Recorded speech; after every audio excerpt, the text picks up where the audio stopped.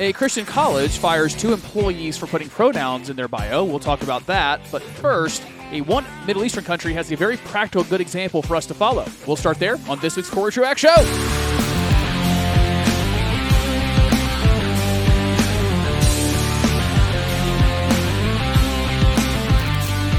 We'll do those 2 things, but of course also primary season's popping up. There is at least some Christian worldview implications to talk about there. What else did I see that I wanted to talk about? I will figure it out as we go. Oh yeah, New York Times article telling you where you can practice polyamory more easily.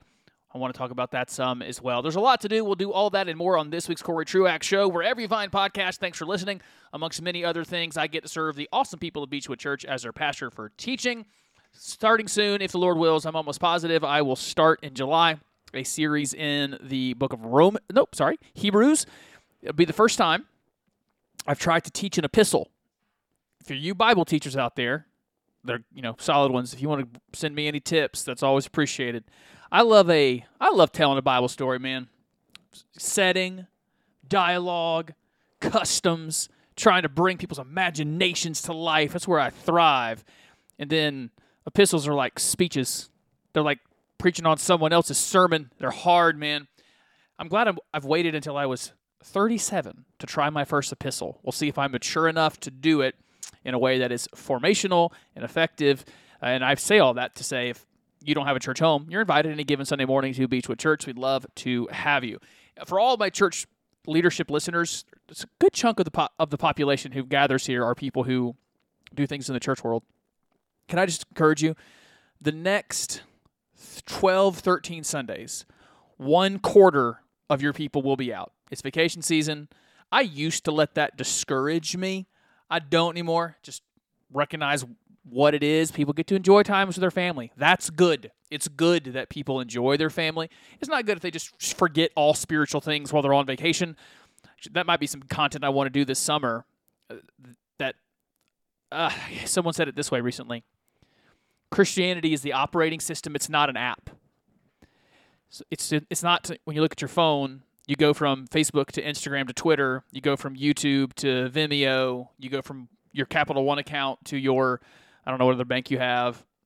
You're always opening one app at a time, and the operating system is in the background running it. Christianity is an operating system.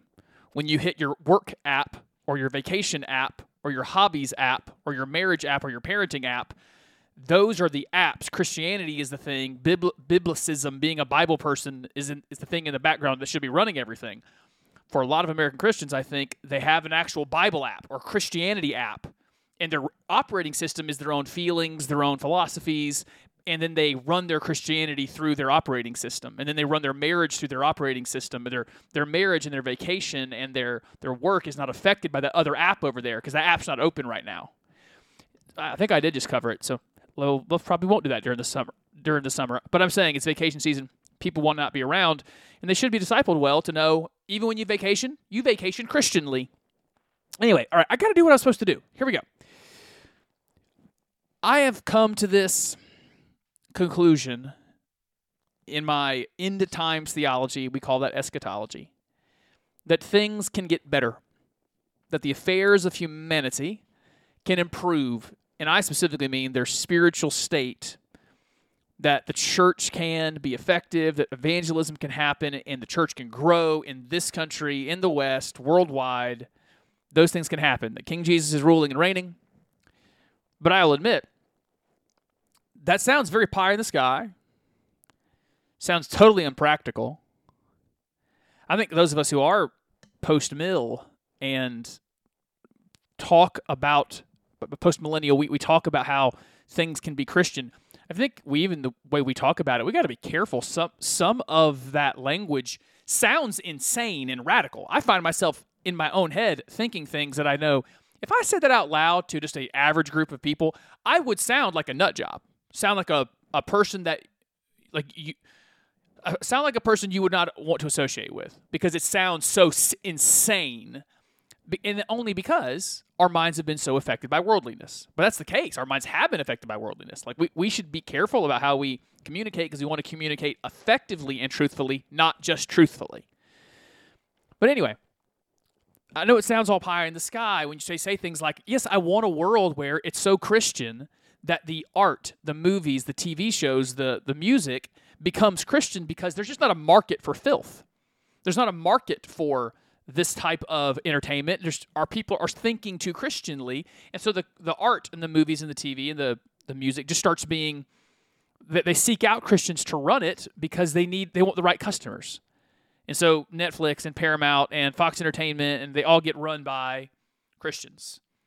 That there's just no demand for secular insanity, and so boards of trustees are seeking out Christians to run Harvard and Princeton, and the California, New York university systems, the public university systems. Yeah, I want to get there. And here's the thing: I know that sounds crazy, and I think we can.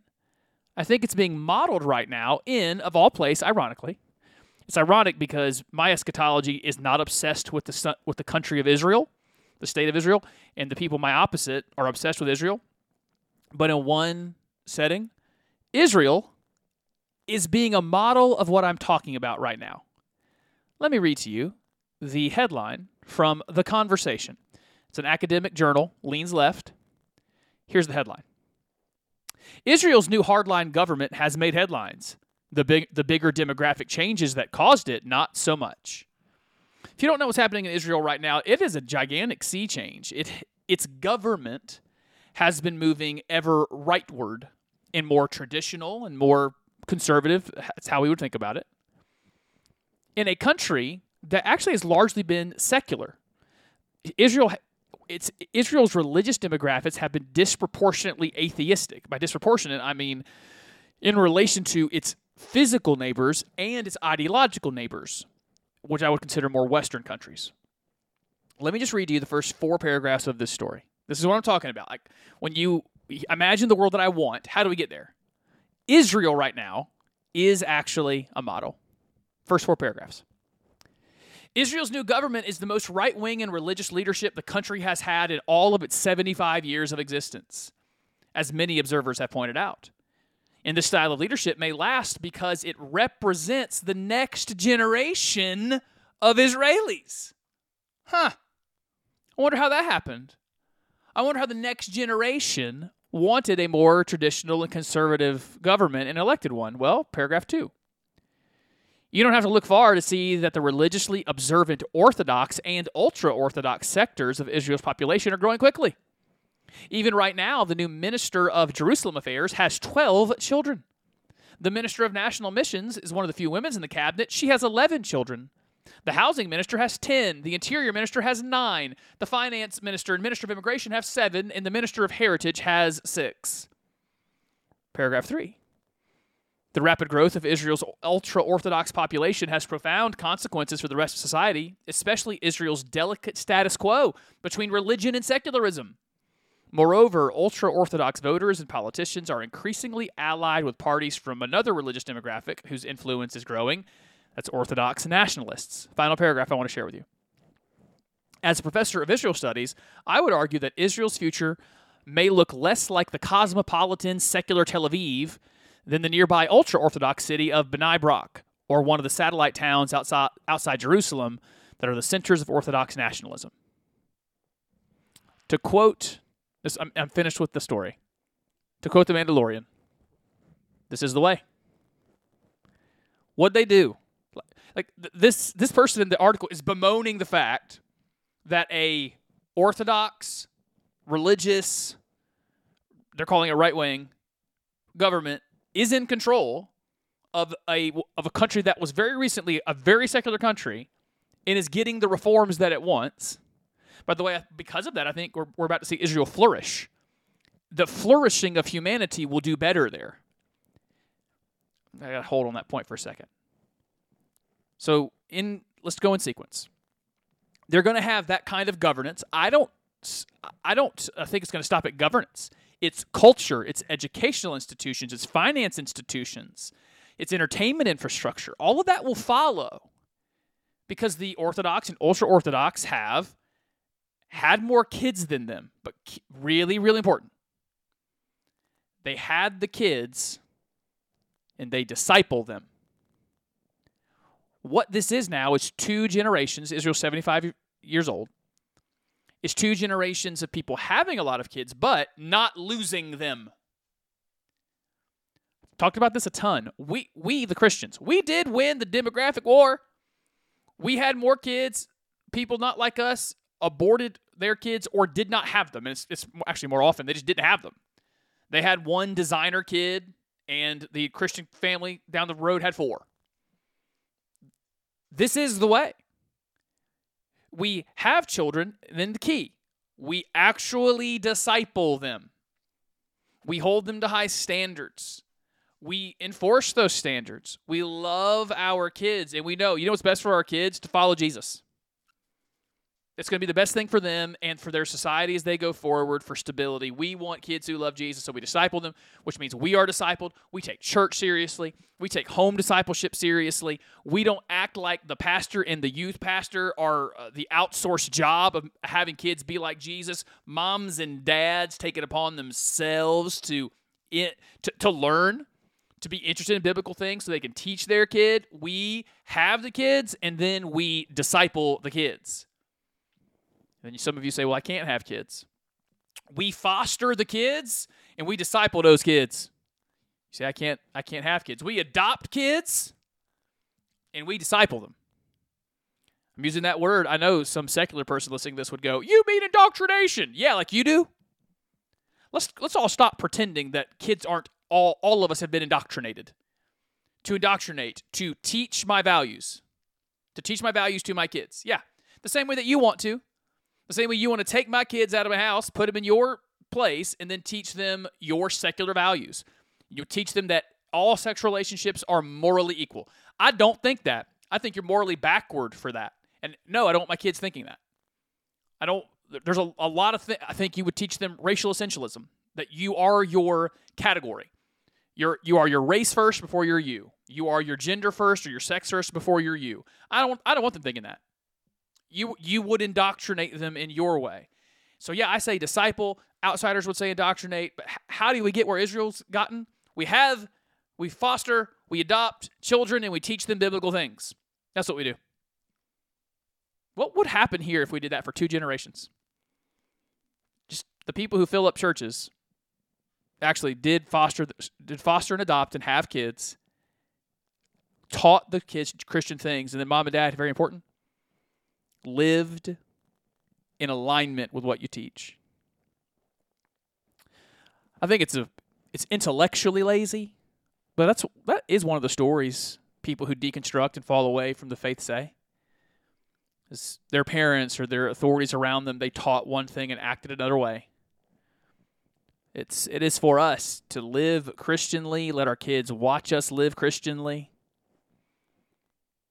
Now, I just know, I saw that story from Israel, and I thought, that's exactly what we need. But our problem is, our minds have been conditioned for quick resolution. We want plot lines built and resolved in 22 minutes for a sitcom, 44 minutes for a 1-hour show, 2 hours for a movie. We are a country and a culture built on convenience and ease. We barely plan next year, much less do a good job of planning where our families are going to be 5 years and 10 years and 15 years down the road. And to actually think generationally, we just can't fit that in our brain. That we would think about our country, think about the church 1,000 years from now, think about it 100 years from now, and play our role in it. We just don't think that way. And we should. Final thought on this. What we're seeing in Israel would be the case in any culture around the world, Latin American, Sub-Saharan Africa, Central Africa, Western Europe, the United States and Canada, in Eastern countries, wherever it happened, if Christianity grew and started to just act Christianly, because there was just a lot of Christians, there will be outsiders that haven't seen what it looks like for Christianity to flourish, and they will freak out. It's happening in Israel right now. They'll talk about loss of freedom, fascism, religious fascism. They're going to attack and they're going to flail those who just despise all things Christianity. And I think you have to love those people, but you also have to acknowledge, I kind of want to acknowledge this right now, something related to what I said earlier. The way we talk about these things does sound insane, and it sounds threatening to some people. It's not insane. It's not threatening. But we should be careful about how we discuss them because it's jarring. I mean, if you've been in a culture that's told you for 200 years that you should keep your religion out of things, and you're living in a land that doesn't know that they are living their religion, they just think that their religion is neutral life. It's jarring, scary. We're seeing that in Israel now too with some of the backlash. So it's a good lesson to learn. And if you want to read more of that, it's at theconversation.com. So how do we get there? We do what Israel did. Have a bunch of kids, adopt a bunch of kids, foster a bunch of kids, teach them Bible things, live a Bible way, and disciple them in biblical things. That's how we get there. You're listening to the Corey Truax Show wherever you find podcasts. Speaking of having some standards and enforcing them, over here in the United States, there's a Christian college up in upstate New York that recently made some headlines. I actually have a tangential connection to this college. My second job out of college back in 2008 was with a Wesleyan university here in South Carolina.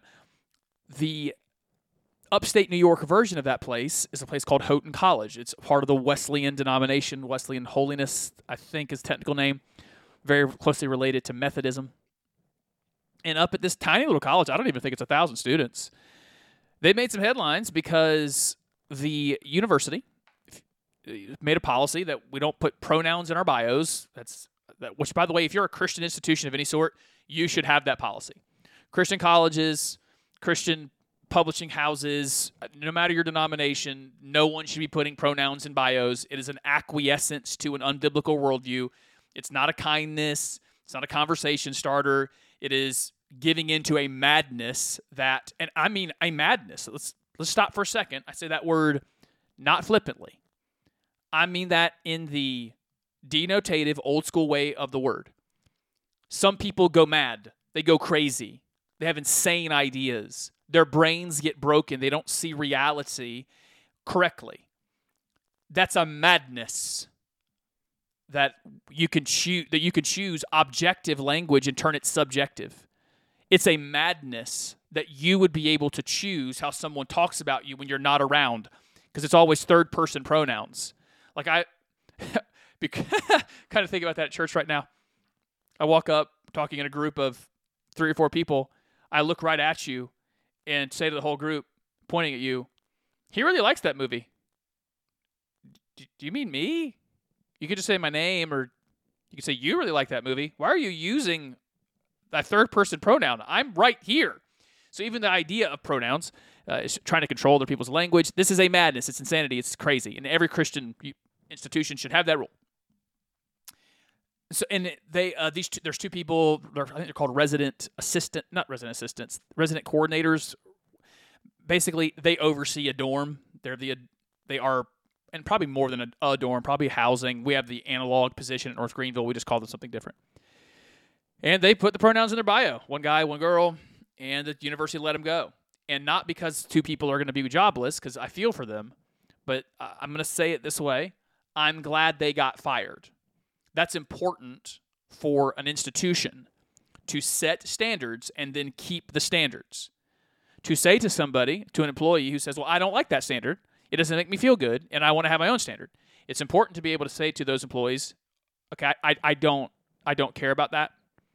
We have a standard. We don't comport ourselves to your feelings. Your feelings aren't important to our standard. If you want to work somewhere that has different standards, you are more than welcome to. Go work somewhere else. But we're not changing our standards for you because you don't like the way it makes you feel or because it makes someone else feel a given thing. I've talked about this a good bit lately. There's this odd... I saw in I think it was Forbes, a Forbes article, that current C-suites in the big city. So C-suite is where it's the suite, the part of the building where the CEO, the CFO, the COO, the chief officers have their offices, the C-suite. There was an article there in some of these big city C-suites. They're blown away by how many people, 30 and unders, that work for them are showing up at the C-suite or sending emails to the C-suite. Just, you think I'd like to meet with the CFO, Chief Financial Officer. I'd like to meet with the COO. There's like 4 layers of bureaucracy between you and the top. You're going to have to do something else. You're not meeting with the CEO. Like, listen, we have an awesome president at the university where I work, and I think he would do it if I wanted to meet with him, but I'm not that presumptuous. Like, I'm not that important, all right? There's a lot of layers in between. But millennials and Gen Zers just think they're that important, apparently, that they can just go get a meeting with very important people. It is the same mindset. It's saying the institution has made a rule, but I'm me. I'm important and I don't care about your rule. I'll do whatever I want. And so I have very little else to say about it, but it's in the news, and I can be corrected or at least argued with or given other points of view. But I don't think it's a kindness to put pronouns in a bio. It's one thing if you're having a personal one-to-one relationship with someone who is suffering from a disease and a delusion of the mind, and how you'll address them when they're around. But it is a good thing to have a policy that we don't acquiesce to the culture and put pronouns in signature lines and emails. And 2, it is a good thing to make example of folks that you don't get to change the institution because of your feelings. The institution should change you. I've been saying that for a long time now, and I think I've said it too much, and maybe you have learned the lesson. Then let's do this one. You are listening to the Corey Truax Show wherever you find podcasts. Glad to have you. At least 2 more stories. One of them is going to be a little bit lengthier.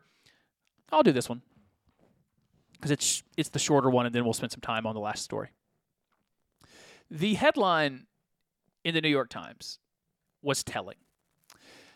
It starts with a question mark, or starts with a interrogative sentence. Interested in polyamory? Check out these places. Well, actually, no, I'm not interested in polyamory because I'm a normal person. I was about to say something mean. It's because I love Jesus. That's why I'm not interested in polyamory.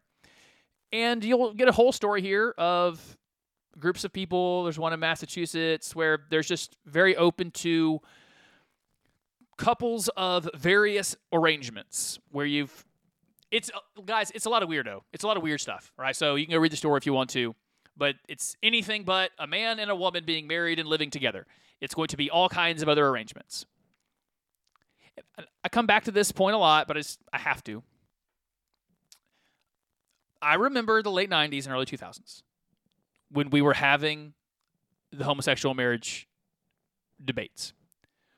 People like me kept saying, if we separate the concept that male-female married relationships, sexual relationships in marriage between one man and one woman, if we start acting like that's not uniquely good, you will get all kinds of insanity. You'll get polyamory getting pushed and people having multiple married partners. So not just polyamory, but polygamy. Yeah, we're telling you there's going to be scientific advancement where 3 people want to have a baby together and they're going to start splicing genes together to make it happen. Yeah, we're telling you, if you do this one, what's coming within a couple decades is people saying that attraction to minors is totally normal. And if you haven't seen that, they're the MAPS, minor attracted persons. Yeah, we're saying you're going to open a Pandora's box here of all kinds of sexual deviancy. And everyone said back to us, that's called a slippery slope argument. And technically it is. It is technically a slippery slope argument. We are saying if you do one, it'll lead to another, and we couldn't prove it. So it's called a slippery slope argument, technically a logical fallacy, and we were all the way totally right every time. Because, of course, sin does that. Sin always wants more. Let me apply that to us real quickly. Because, listen, the world is sick. It is sin sick. We see that in the story of places to practice polyamory. But we should also take heed. Sin is never satisfied. It always wants more. So, sir, what you're looking at on your phone may not technically be pornography, but it is so close that the next thing you do is going to actually be pornography. Madam, sir, the little suggestive jokes here and there to that person at the office or that you have an open direct message line with, those don't stay just suggestive jokes.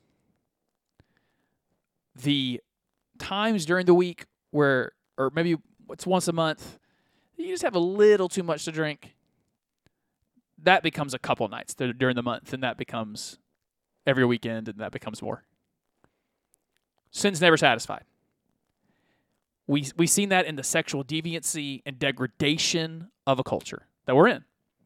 It can also happen to us personally. And so let me encourage this, where sin just starts to pop up, kill it right there. Because, man, its magnification power is incredible. Okay, those are the things that are more directly morality, ethics, and biblical thinking. I mean, all things are biblical thinking, but I do want to spend some time in political season because primary season has begun, and so that's how we will finish the show today. I'll start with debt ceiling talks. I'll try to keep this in biblical worldview land.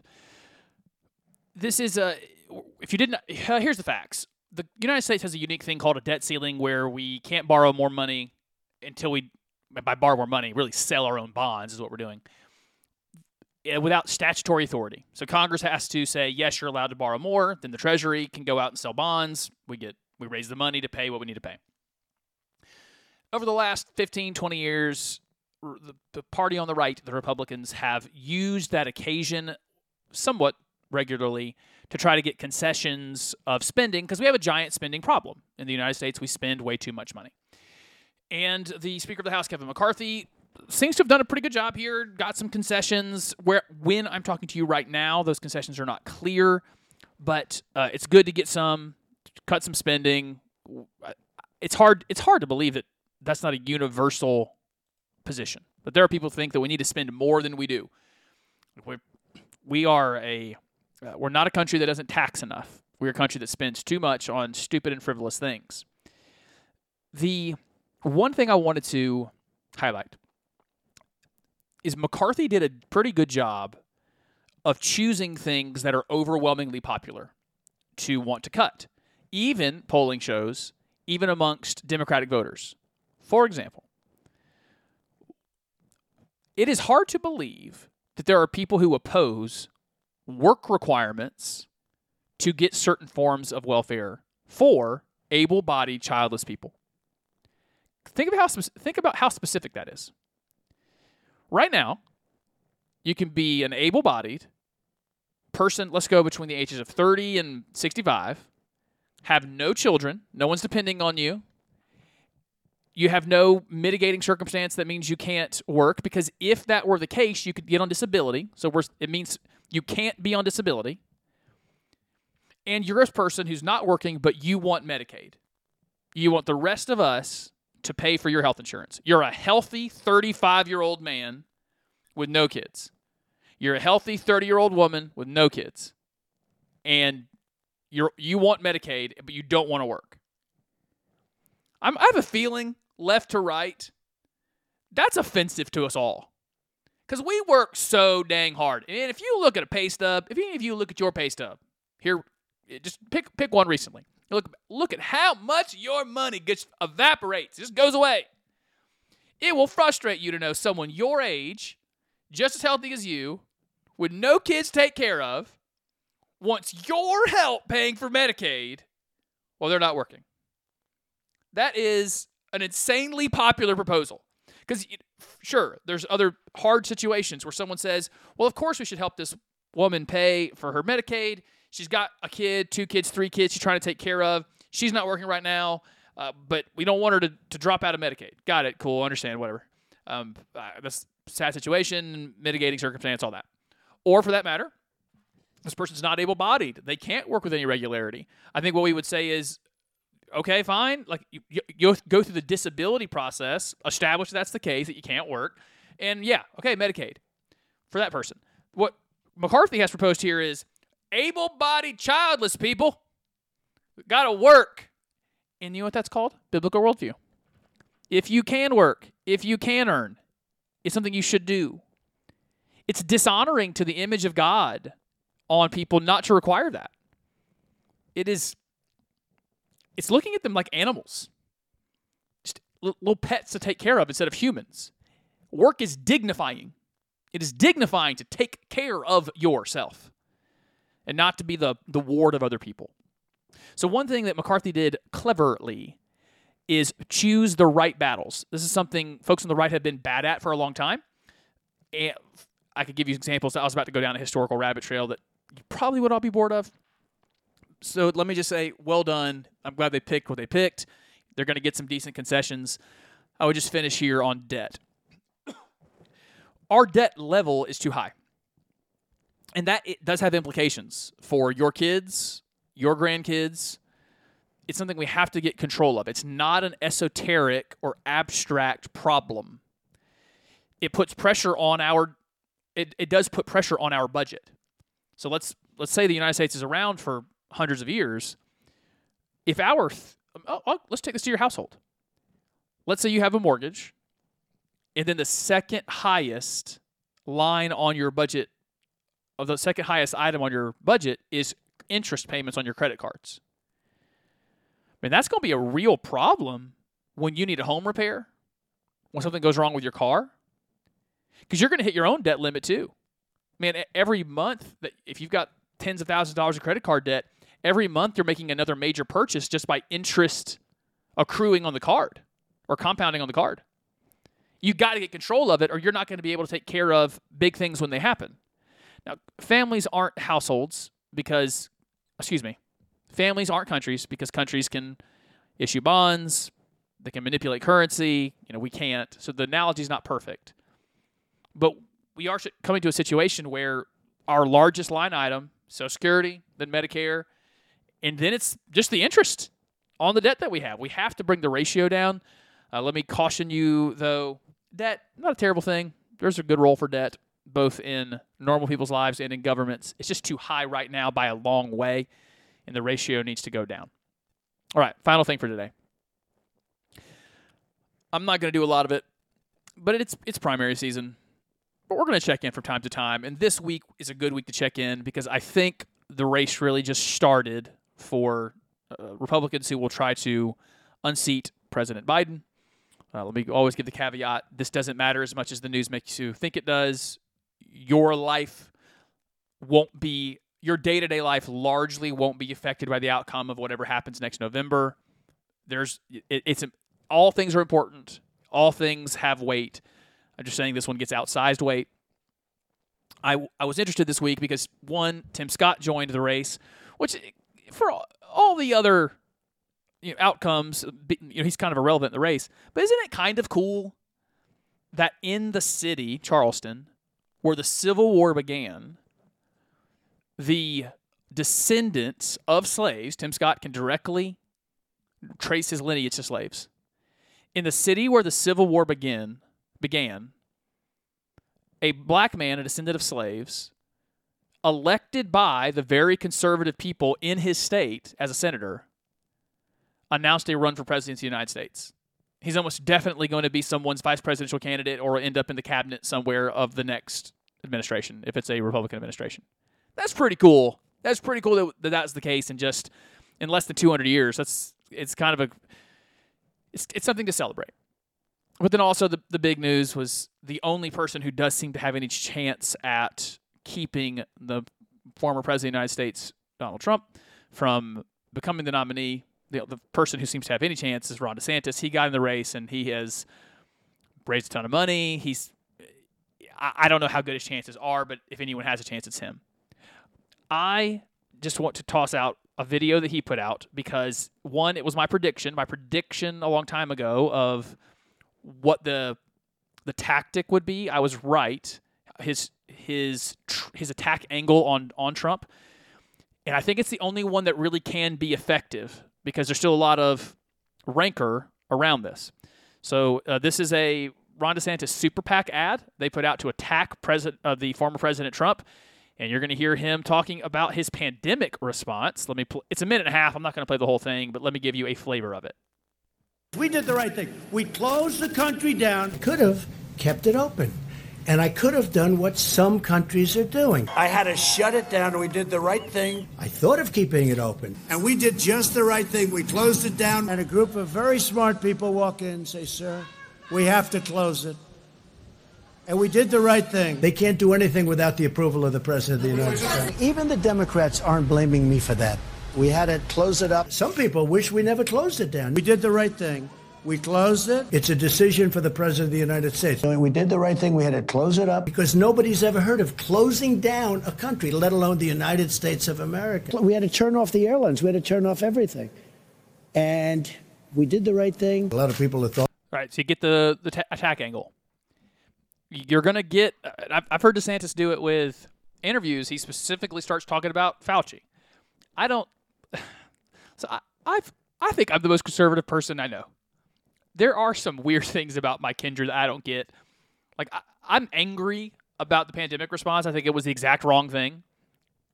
I don't understand exactly the hatred of Anthony Fauci. I don't quite get it, but it's there. It's visceral. There are Republican voters who hate his guts, and it is a fairly clever attack line to come to microphones and say, you empowered Fauci. I know that's what I would do if I were the DeSantis team. I would say it's time to get on a debate stage, and if Trump's there or not, and I have a sneaking suspicion Trump's never going to show up for a debate because he knows he doesn't have to. He's ahead that far. But get up on a debate stage and say, this is the failure of Donald Trump. When the pressure was on, he looked at Anthony Fauci and he said, you're in charge. We're going to do whatever you say. He looked at Anthony Fauci and Deborah Birx and whatever you want, we're going to do.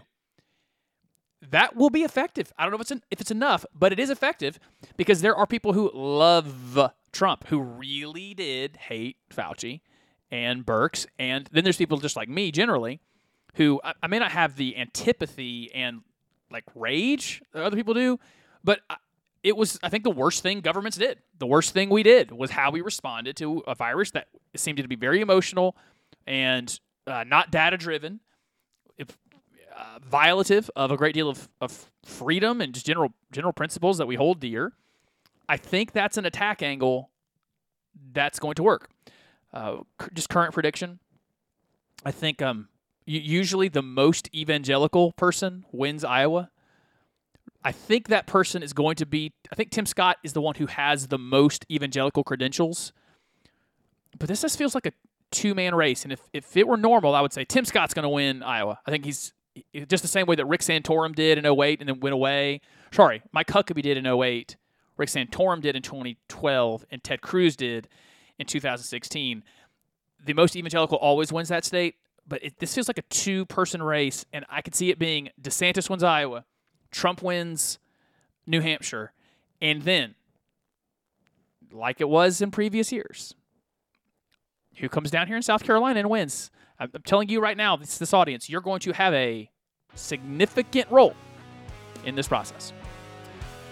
I gotta go. There's that's enough news for the week, enough commentary. I have some other things I want to do. I hope I can come back later in the week. It is Memorial Day weekend, so maybe I can do some stuff on Monday. I'm grateful that you listen. If you have feedback, CoreyTruaxShow@gmail.com, CoreyTruaxShow@gmail.com. You can also find me on Facebook, Twitter, or Instagram. Look for me, Corey Truax. You will find me there. It's easy to do, and I hope that you will. I'll be back some point here in the near future with more commentary that I hope is helpful to you. Until then, everybody, peace and love.